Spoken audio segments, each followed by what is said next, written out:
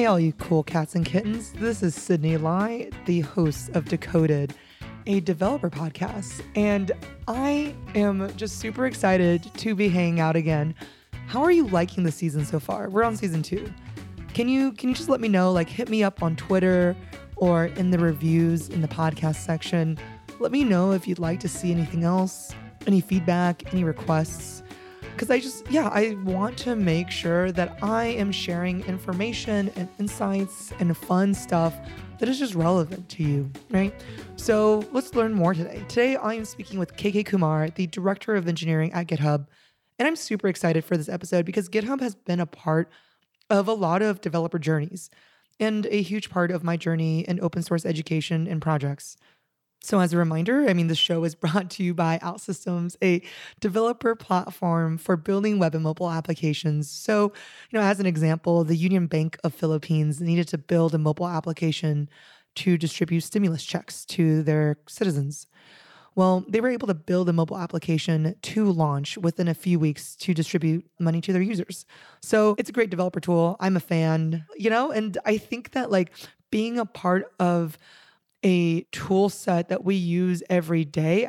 This is a great opportunity to talk to GitHub because we've all used it at one point or we do use it often. So let's dive in and chat all things quirky and weird that GitHub is up to.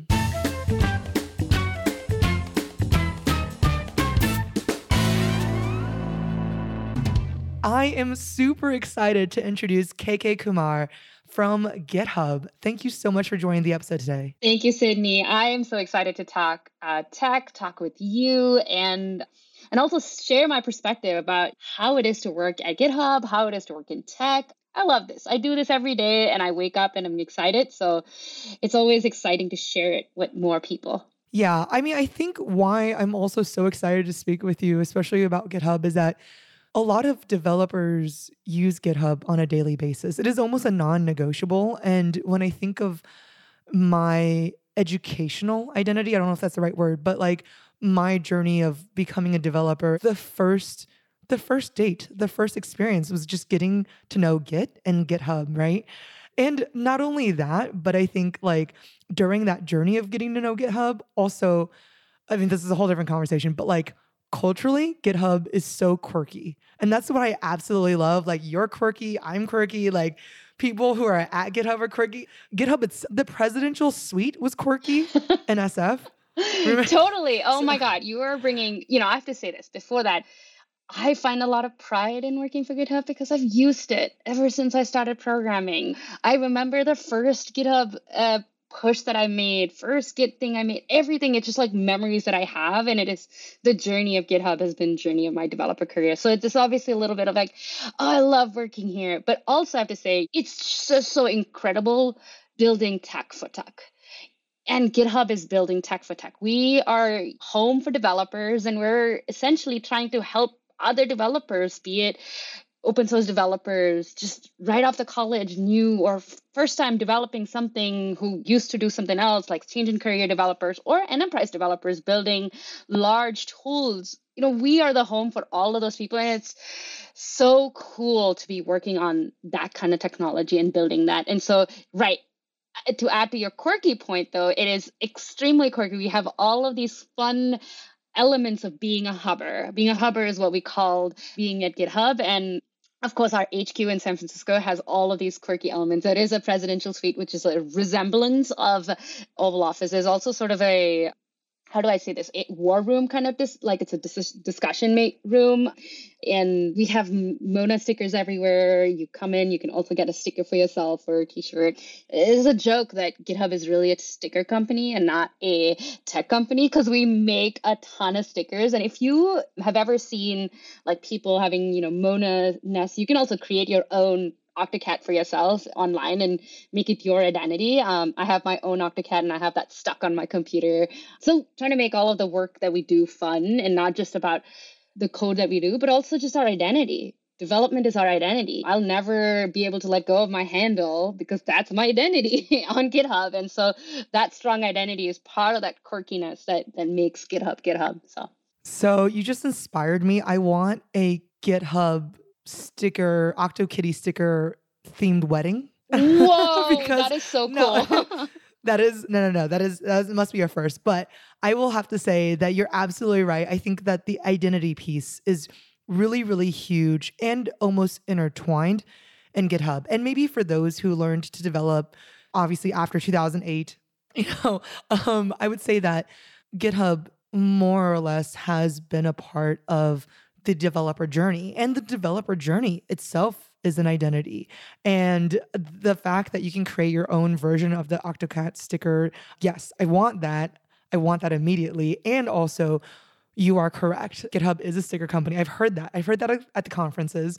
I also will say that your sticker is the only sticker from the dev conferences that I actually collect. I mean, I love just getting a gaggle of dev stickers, but it's your stickers that I'm just like, they have their own sleeve. This is its own theme. Like I can't post them anywhere because this is my GitHub sticker collection. So nerdy, but I love that you said that. Yeah. Totally. I also use a lot of stickers, so I get it. When I say I have a sticker, I mean, I have very few personal stickers that really make sense to me. But, when you talk about identity, I also want to call out, right? It's not just the identity of a developer. What we're able to accomplish is just the open source community, right? GitHub is able to make anyone a developer. Like you can develop anything and have an impact in the world by just creating an open source library that's used by hundreds of thousands of people. And that's so exciting. Whenever I see an open source developer having a sponsor thing and able to make some money out of writing open source development, it's just, these things make my heart warm, because I never thought when I was first starting to write code is that I could sit in my home, write code, and have it be utilized in so many ways and so many things throughout time, and also get paid for it. Yes, we do get paid for it in a job, but if you're not in a developer job, if you're not in a company that is writing code, and you just want to kind of create your own pieces of art through code, the opportunity and the platform we provide is incredible. So this is so cool. I'm excited to dive into kind of what it makes it to build GitHub. What is the story behind it? What we prioritize, what we love.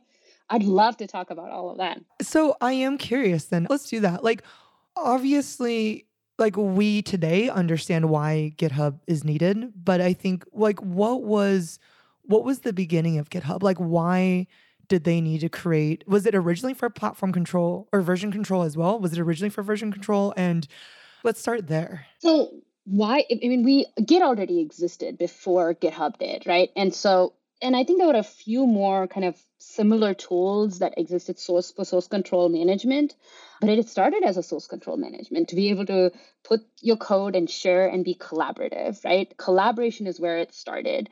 This is why our primary, and we call it the heart of GitHub. I call it the heart of GitHub, right? The heart of GitHub is the code, the pull requests, the issues, the code experience, and all the branches in it. It's the heart of GitHub. It's what it started. Everything else is beyond, and it's the story we say today about starting from the code to the cloud. Like that is the story we talk about today, but that's not the story we started in 2009 or 10 when it first launched. It was a way to allow collaboration. And as developers, we were writing code and we were sending it across either other source control systems and not having a visual way to see our code being reviewed and things like that. So there was work that it was source control and we were sharing the code, but how do you collaborate across the people? And that is the fundamental value of GitHub, right? It's how do we enable collaboration across all developers? And that's the start. That is the origin of GitHub, is to allow collaboration across developers. Yeah, that's a really good point. And I think that if I look at GitHub from my perspective today, it's again, I should say from my original developer journey, it was about not just being able to store and share your own code, but when you are a junior developer, learning how to collaborate with others. And also, I mean, going back to kind of the open source piece, just finding some of the coolest projects that you can fork and make some like your own version of that really cool project. And at least for me, a project-based approach to development has always been the most engaging and fun way for me to learn. And I would say with GitHub, it's just the amount of education and other developers that you can find and just being able to build almost publicly, right? I think it's also come a very long way from what GitHub was then and today, and even on the enterprise side. Because I would say for myself, the way I interact with GitHub is more on a personal development environment, not so much on the enterprise side. So can you share a little bit more about how does it differ, not so much from the services perspective, but just from like how maybe teams at GitHub build around like, hey, we are a dev team that is working on the enterprise side. We are the dev team for the random folks who are building solo projects. And then how do you approach some of those scaling processes or maybe even technical challenges? There's two questions that I heard, and I'm going to go to the first one before I come to enterprise. Is I kind of heard the fact that you wanted to understand why and how we learn on GitHub, right? I think that is the student community, that's the learning community, that's the developer community.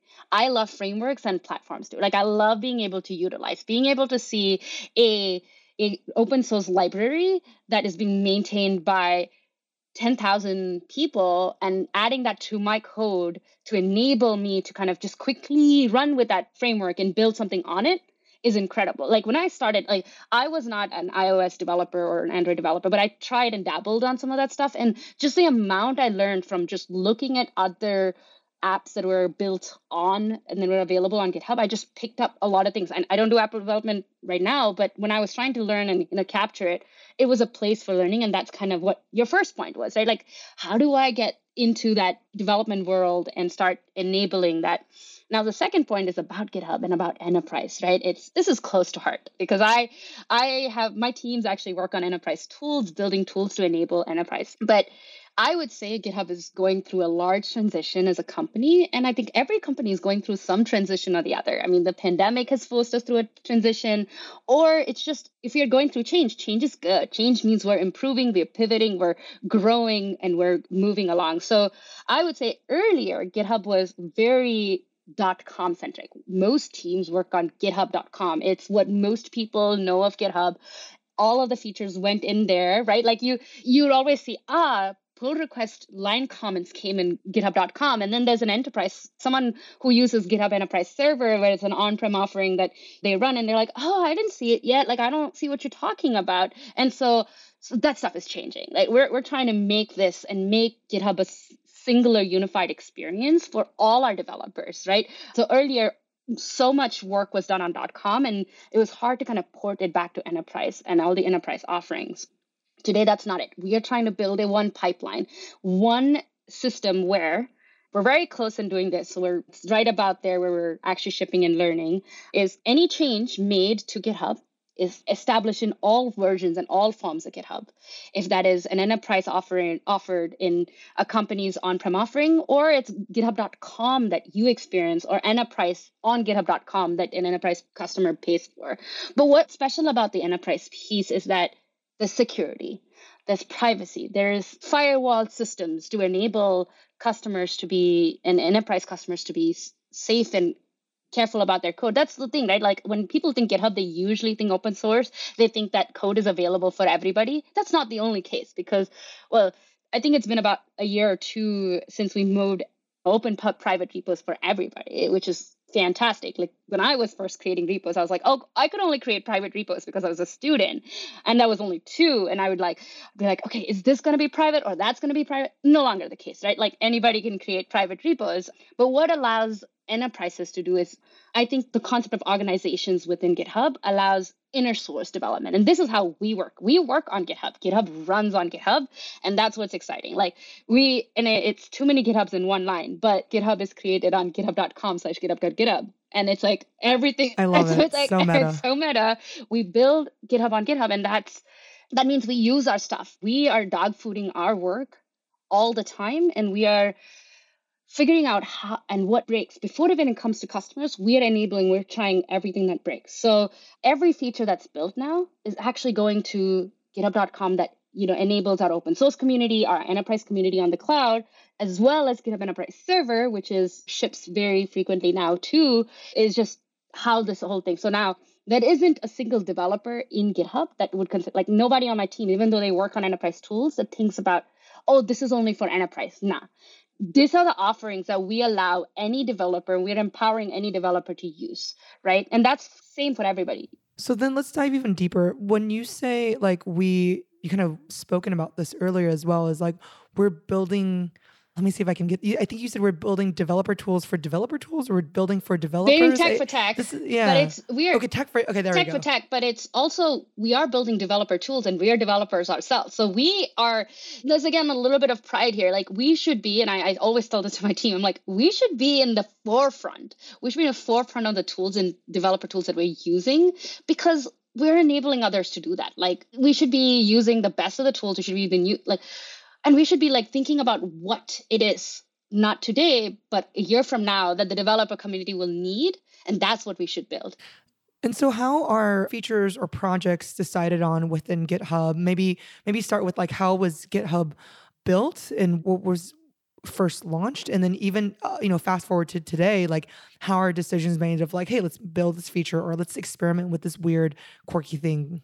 In the beginning of ages, and I think this is something that's what was very, very quirky before GitHub was acquired, is that there was no real sense of a plan or project. Any developer working at GitHub was empowered to go and build any tool they wanted, anything they wanted. And that was kind of the trend that was there. There was no managers. There was no concept of management for a very long time in GitHub. And it was just like, oh, I figured I would want to build reactions on issue comments. Oh, okay, let me just do that. I'll go and do it, right? It's just like no real planning. But now we're thinking scale. And that's what I think Microsoft brings to GitHub a little bit. I think we're blending the best of the two worlds. It's like blending the quirkiness, the startup mindset that GitHub has with the planning, processed mindset that Microsoft has, which is together they have one common goal, is how do we make the best for our customers? And here that's developers, right? So there's one common goal there. We're just trying to build and merge cultures, which is something else we can get to if you want to, which is like, how do we meld cultures in sort of the way?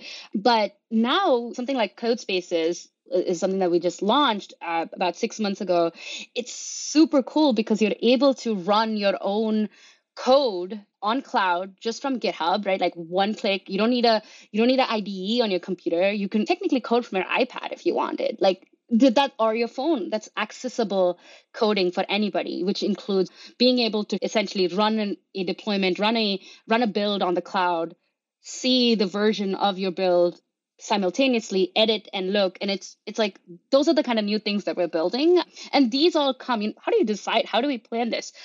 We have wonderful people on the team, very, very talented engineers and product leaders who are honestly visionaries and trying to figure out what we can build. We also talk to our customers. We are so customer minded.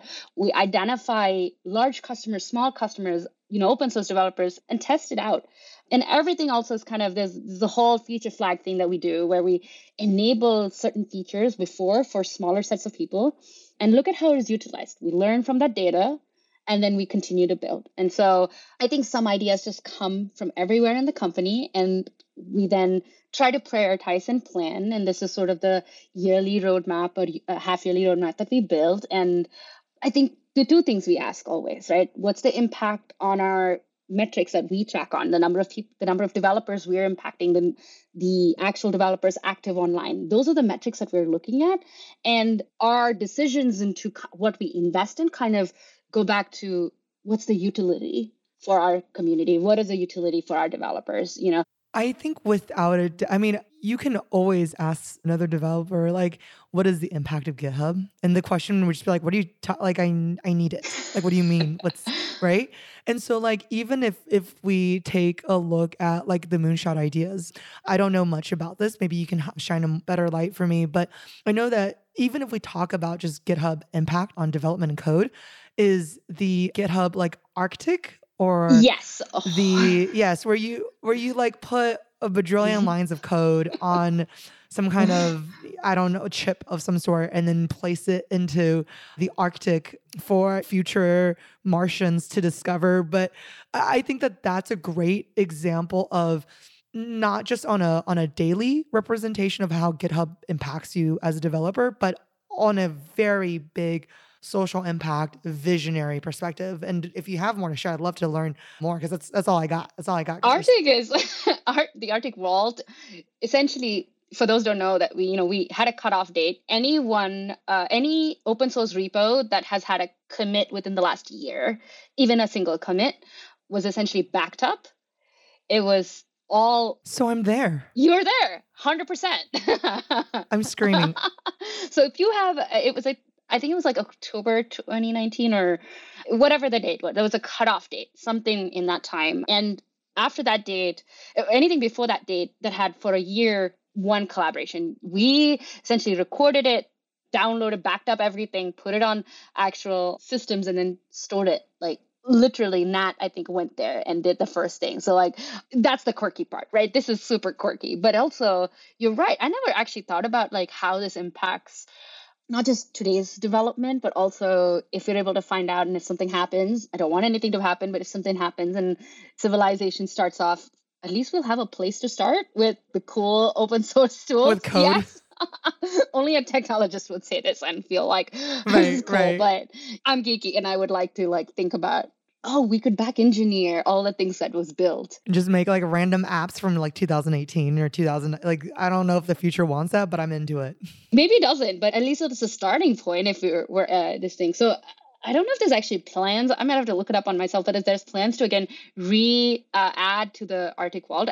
I remember hearing about it, but I might be wrong. But like essentially do another copy batch and put it back. It would be cool. I should ask on our. Yeah, no, I'm a huge fan of that. Like, hilarious. Like, I'm totally like half joking. Just like, I don't know what the KPIs are for that, but that's totally fine. Like, I feel like it doesn't even need an explanation. And this really leads me to the question of like, what is like from your perspective, like we at GitHub, this is what we rock at. Like we're super great at building this. And I'm curious to learn more about that. I mean, obviously the Arctic Bulk was a killer, but in addition to that, it's like, yo, at GitHub, like this is what we're really, really good at. I am going to be a little bit humble, but also let's just take our mission. Our mission is essentially accelerate human progress through developer productivity. That's our mission. That's the fundament. And the Arctic Vault is in some way in alignment with that mission, right? And so everything that we do is kind of with that mission of, how do we accelerate human progress? But what are we good at? I don't know. Within the teams itself, I think we're really good at collaboration and creating an interconnected community of developers, right? Even within GitHub, right? GitHub has been remote from day one as a company. Oh, that's right. I forgot about that. I remember even in 2015, I'll be like in Soma and then they're like, oh yeah, GitHub is completely remote. I was like, what? You are correct. I totally forgot about that. I know remote is like now the cool in thing. At this time, everybody's like, oh, we're remote. I'm like, we've been always remote. And what does that mean, right? It means that we should communicate and we need to collaborate because there is a developer all the way in Sydney trying to ship something on their like Monday morning, and there's me trying to finish something right now on a Friday. Like when I have to think about it, it's like we create that sort of system, which is why our tool also kind of helps collaboration, right? Like fundamentally, if we don't know how to collaborate across a remote setting, how does our tool allow that? And so I think it's brilliant. Whoever did this when GitHub first started is to allow this to be a remote company. For instance, we don't say remote friendly, right? We say remote first, which means every conversation is recorded. There's a lot of documentation. Everything is documented. You can go back and trace back everything on our issues or pull requests, right? That's the piece. All pieces of code, all decisions made are there as a train track to go back and look. And this is not now. I was quirky enough to kind of go and look at the first commit of GitHub itself. And I was like, whoa, this is so cool. It's like baby pictures. Yes. I was like, this is so cool. I can see what it started off as. Like, what's the first library that was added? What was the first module that was written? I saw all of that and I was like, wow, that's the story. And I'm able to trace down the decisions we've made in order to kind of build the tools we build today. Ooh, yes. That's a good point. I like that because especially sometimes, correct me if I'm wrong, I feel like sometimes the technical debt that we deal with as an engineer is that we don't really have you're just shaking your head. Yeah, we don't have the clean documentation or understanding, lack of better words, like the lineage of how did the code get here. And then it's just so messy and you're like, oh God, and you're just trying to fix it or continue on. But I think that from your perspective, so then how does GitHub deal with technical debt? Or like, And or like, what are some of the head scratchers of like, yo, this is something we're working on, super challenging for us? So technical debt is interesting. What I would say is, I think anyone who has written documentation will agree with this. Documentation is stale the moment you write it. Like that is. Yes, yes. Oh man. Oh. Ooh. So this is a personal point, but that doesn't mean we don't keep documentation, right? We keep a lineage of documents and we show it. So one of the things we do is ADRs, which is architectural decision records, to kind of showcase the decisions we've made, and it's numbered in an order. But it's all cool to say this. I'm going to put on the non-GitHub hat or not like this thing and say, it's just not feasible to read 100 documents when I first joined the team. So I always say like ADRs are a good sort of way to go back and say, hey, why did we do this? There's a record to show why we did it. But it's not a record to show kind of the trade-offs we made at all times. So one of the things is it's lovely because every pull request will have all of the comments in it, like things that go through, right? And so we track, and there are decisions we've made. And I would say, yeah, put this in an ADR, but also we'd have that discussion in an issue. We'd have that. So when we come back, you see, oh, there's a blame. Everybody knows Git blame. Like, oh, who changed this line? And why does this change this way? You go back and you see like, oh, there's a PR that was made and was merged this time. Okay, now let me look at that PR. This makes sense. This is why this was added. This is why this code was added, or this is why the decision was made, or this is why this code was removed, whatever it might be, right? And so our own repository is documentation in some way, our own like thing that we keep. This is why it's sacred to keep all of that data with us. Now, something about tech debt, though, I think any software is going to have tech debt. That is just a straight up fact. But how do you create time for tech debt? I think is more harder. Is how do you create time for tech debt? How do you prioritize tech debt? And how does a team kind of always, I always say, yeah, we're doing things for our community, we're doing things for the customers, and sort of comes down to, then how do you work on tech debt? Because there isn't a direct impact on the customer, doesn't see anything change. It's kind of sort of the cleanup, a refactor, or a upgrade of the system, which to the customer visually, there's no change.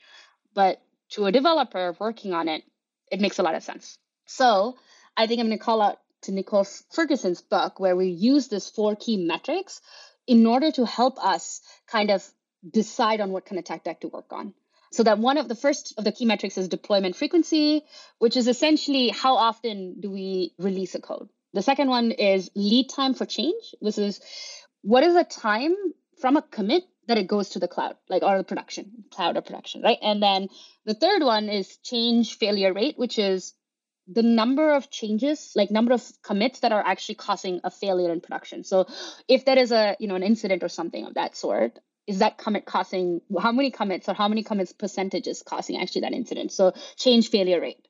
And then the fourth one is time to restore service, which is how long does it take for an organization to recover from a failure in production to kind of being green again. So these 4 kind of help us understand where tech debt is, right? Because tech debt, it can be a refactor, it can be an upgrade, like I said, but what's important is these metrics to allow us to plan, is this going to improve our deployment frequency? Like for instance, if we are thinking about the platform, there's a friction as a developer, right? We make a commit and then it takes about 2 hours for somebody to review and builds to run. And then they say, can we reduce that? Can we bring that down? What change can help reduce that? So now these are metrics that we also track apart from our like customer metrics, apart from the usability metrics, apart from that money that we make to make our engineering organization more sustainable. And so the 4 metrics kind of help us decide, is this tech that important right now or not? And that's it. And I'll also add one thing here. There's a KR. So we use OKRs for planning, and there's a KR, a fundamental KR, which is essentially GitHub fundamentals. Is all of that, basically these 4 key metrics, but also just fundamentally, are we reducing developer friction at all times, right? Is our development process smooth and easy to use?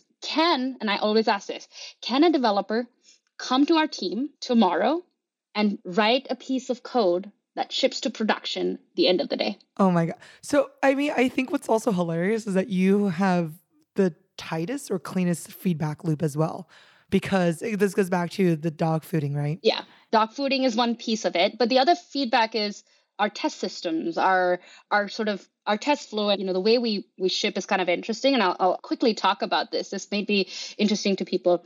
So most people kind of commit the code, merge it to master or main, right? Yay for main, not master, but they merge it to main and then ship it to production. That's not what we do. This can be like, wait, what? So we actually have sort of a deploy branch, and we deploy the deploy branch. We essentially create mirrors of the current system and the new system. We merge it, we check for all the settings, we check if things are okay, and then we flip switch, right? Once everything is in production on github.com, people are looking at it, people are using it, then we merge it. So it's kind of like we wait until it's in production to merge a set of code. And so it's not a single piece of PR, it's actually a merge of, it's a train, we call it a train, but we basically bring in a lot of PRs together and merge it in one go. And we do this several times a day. This is not a one time a day, one time a week thing. We do this several times a day. But what's cool is that we don't merge the PR for the train until it's in deployment, until it's in production. And so what this allows us is to quickly divert. So we see something fail, we're like, oh, switch out the mirrors, let's quickly divert and stop the train from being closed and merged. So it's kind of a different system there. It's unique in the way that's there. And there's more to read about this in the GitHub blog for those that are interested, how our merge train works, how we deploy. But there's a lot of detail there. But I think when I first started here, I was like, wait, what? This is so surprising. That's not what I'm used to. I'm always used to, let's merge to master, merge to main, and then let's just ship, right? Like at that point, CI/CD triggers, we run, things go into the cloud and everything's there. Okay, cool. There's a green, and more ships happen, more merges happen. And that's not what we do at GitHub. So that's a little bit different than I think most. Yeah, I'm a huge fan of that. I mean, so would you say it could be that, it could be the merge train, but I'm curious, like, what is, as like when you were a staff engineer at GitHub, like what would probably be one of the most important or eye-opening skill sets where you're like, hey, devs at other tech companies, like this is something that I like, it's mind-blowing and I would totally recommend this? Maybe merge train. I'm also thinking, I'm trying to remember kind of what all was. It's also hard, right? Like now it's become second nature how we do this here. It's like, how do we actually, what's that unique? It's become second nature. And so whenever I get new people to join my team, I'm like, so tell me what's new. Tell me what you feel. What is the challenges? Also, they had challenges. I want to make this better. I would say any company should have a bootstrap, right? This is something like they need to have a system where, like I said, an employee joins, an engineer joins. One day later, they're able to at least ship a small change to production. What that means is like there needs to be one script that does it all. All you do is pull the piece of code that you need to, run the script, and that script should be same in all the services that the company owns. This is the other piece, right? It's a bootstrap, it's the same command. So any code base that you pull within the company, it's the same command. You run it, and now you're ready to like make changes and commit the code and ship, right? And so that sets up your any dependencies that you need. It sets up your key system. It sets up your permissions that you need. It sets up all of the deployment system. It sets up your ID in the way you need it. It should be second nature, as if you've always worked on GitHub. That's how it should feel. I always worked on the piece of code that you just pulled. Yeah, I really like that. I think that's a really good point, especially from not just from an onboarding perspective, anywhere from culturally integrating as a developer, right? In that specific sense. Do you guys also create like single pipelines for building towards a goal? Or yeah, I'm curious to hear more about that. So because we make actions too, this is a weird question, right? Like our pipeline systems we're on the way to unifying. And I gotta be honest, right? Like it's not just about, we're still in some of our old systems because Actions is fairly new. We're still migrating and moving things to use our new pipeline system and create a unified pipeline. So because we're in the state where we're innovating prior to everybody, there's always going to be a part that is not the newest, and like always there's going to be a part that's like innovating and being in the front. But what we try to ensure is the processes are the same. The commands are the same. What you expect for what is production is the same. How the process kind of goes in terms of this. Yeah, we might have some uses actions, some might use our old systems, but the end of the day, the deployment process, the checks are same. You're looking at having a linting process, having a testing process, having a functional unit in an integration test process, and then you have a build system. all of that is the same. And we're keeping that similar experience no matter where you are in the company to develop. Yeah. And in that process, you've also moved towards microservices, right? I mean, I think originally you guys were built on Ruby. I don't know if you know much about Oh, that. I can talk about this. Tell me. I want to learn. Let me So we're know. still in the big monolith, right? Like we're still in a Ruby monolith, but it's not that we're like pulling everything out today to kind of make it microservice. And I'm going to use a big TM, KKTM, my TM, is that this is not about microservices, it's about macro services, right? Like, I don't understand, like, I think we're going pendulums in the developer community from going from a monolith to now everything is a microservice, small things managing. And then I think we're going to come back somewhere in between where there's a mix of the two. Ooh. This is my personal opinion, not I'm so into that. 100%. Because here's the thing, right? I actually prior to GitHub at one point, I actually worked on a project that made a monolith microservices. And the joke I said is there were more microservices on the team than there were engineers. And it was like infrastructure and managing the service. It's hard. If you haven't started that way, it's hard. It's challenging. How do you keep everything uptime? How do you keep the uptime? How do you manage the communication and authentication layers around that? It just becomes really challenging. And then the network latency and all of this stuff is another factor for performance, right? And so I'm now of the sense that, we build tools that do one big thing, manage the service, so that I'm going to say macro services, and is able to bridge that monolith and microservice concept in some way, right? In a little bit of a way. So we're not all microservices. We are a mix of the big monolith. Anything that's new coming up, it's its own. So we're not putting everything in the new monolith. There are advantages, don't get me wrong, about having a set of service systems. Upgradability is easier, maintainability is easier. It's actually easier to monitor single services. You can identify, and the downtime of one service doesn't cause everything to fall down.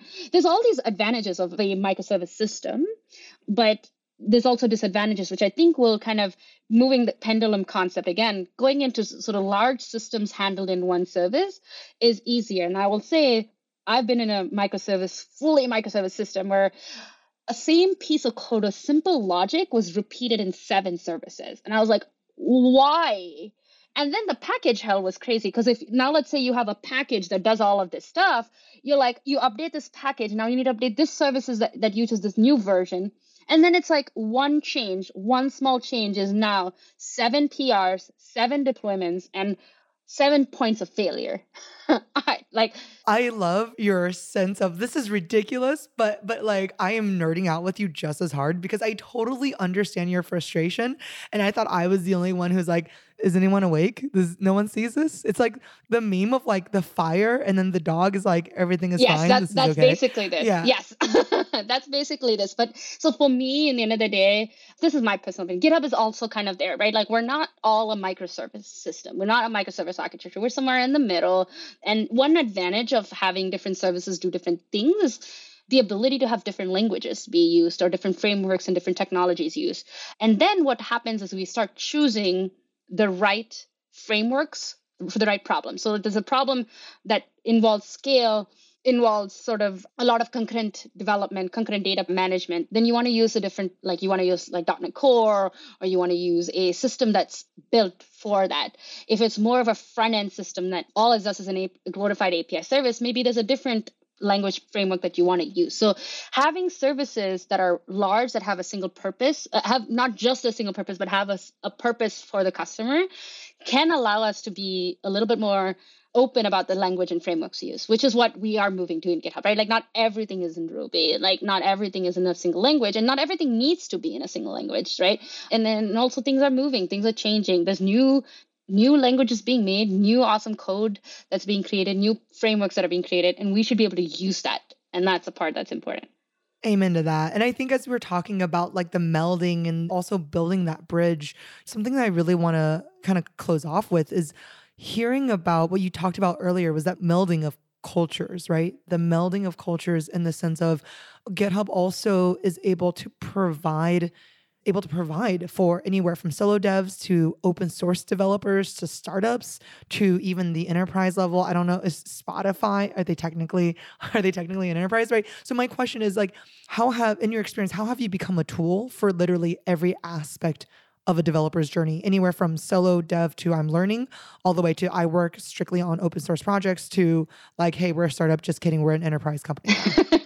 Yeah. And then like I have an experience in Microsoft. I have an experience in also being a solo dev, being an open source developer. So I understand the world. And I think that melding of these two companies and having that kind of bring is really the baseline for being able to understand our community. I would say Microsoft understands enterprise really well. That's what they do. If you that's their USP, Microsoft's USP. And GitHub's USP is open source development, right? And so being able to melt that is how we are able to think about not just a new developer in India, or are we thinking about a developer in Sweden who's in a small company, in a startup, or are we thinking about a developer in the US, in the Silicon Valley, building extremely large enterprise level code, whatever that might be, we have that experience within the company because we understand all parts of that. We have a large open source community, even within GitHub. Like the developers that work on our teams are open source developers. We also have people with enterprise experience. So in any decision making, in any sort of, as we're building tools and as we're building services, as we're building GitHub, the discussions that happen has different perspective. So yes, we can talk about diversity. We can talk about inclusion, but there's diversity and inclusion in so many ways that includes our community. And so we're trying to, I don't know if we're always perfect about it, but we always try to get that perspective of the open source developer, the perspective of an enterprise developer, and seeing, so everybody at GitHub is building for the developer community, not for one of this or the other of this. So any feature, how's it going to affect the open source developer? How's it going to be interpreted? And so if this is going to be a paid offering, right? Some things are paid and some things cost money. Okay, what is our focus there? Can it be a stripped down version that all of our community can use? So we're always asking that questions. We're always customer minded. And I think in the end of the day, it's about if we as in GitHub represents the developer community, we're able to build better for that developer community. And I sort of teared a little bit when I thought about it, because it's true. It makes my heart bigger to think about how we're building this organization, how we're building this product, and creating this interconnected community of developers trying to do something for the world. Wow. That is an incredible piece. KK, thank you so much. I am so jazzed. There's so many things.